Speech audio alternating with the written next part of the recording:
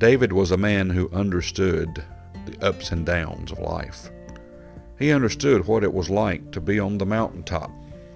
He understood what it was like to be down in the valley or hiding in a cave because his son, the king, they were wanting to kill him and take over his throne and do things their way.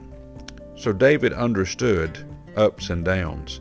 He understood what it took to get through the hard times, but he also understood that he must not lose his focus in the good times. He had to stay focused on the Lord. When David had a problem, it seems to me that he had a solution. Well, number one, he called out unto the Lord. But here's another one. Psalm 132. Lord, remember David in all his afflictions, how he sware unto the Lord and vowed unto the mighty God of Jacob.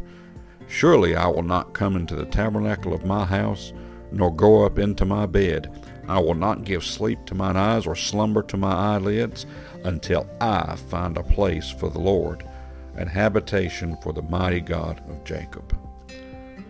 David had to step back.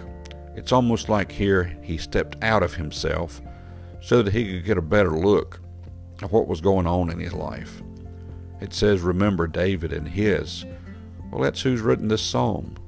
So he's looking at God saying, okay, I'm going to look at this from your point of view where you can see me, and I'm going to see what I see. And what he saw that it was time for God to take up the rightful residence in his life, for the Lord to be number one. It says, surely I will not come into the tabernacle of my house, nor go up into my bed. He says, I'm not going to sleep. I'm not going to eat. I'm not going to go to my house. And he says this, until I find out a place for the Lord. He wanted the Lord to be there.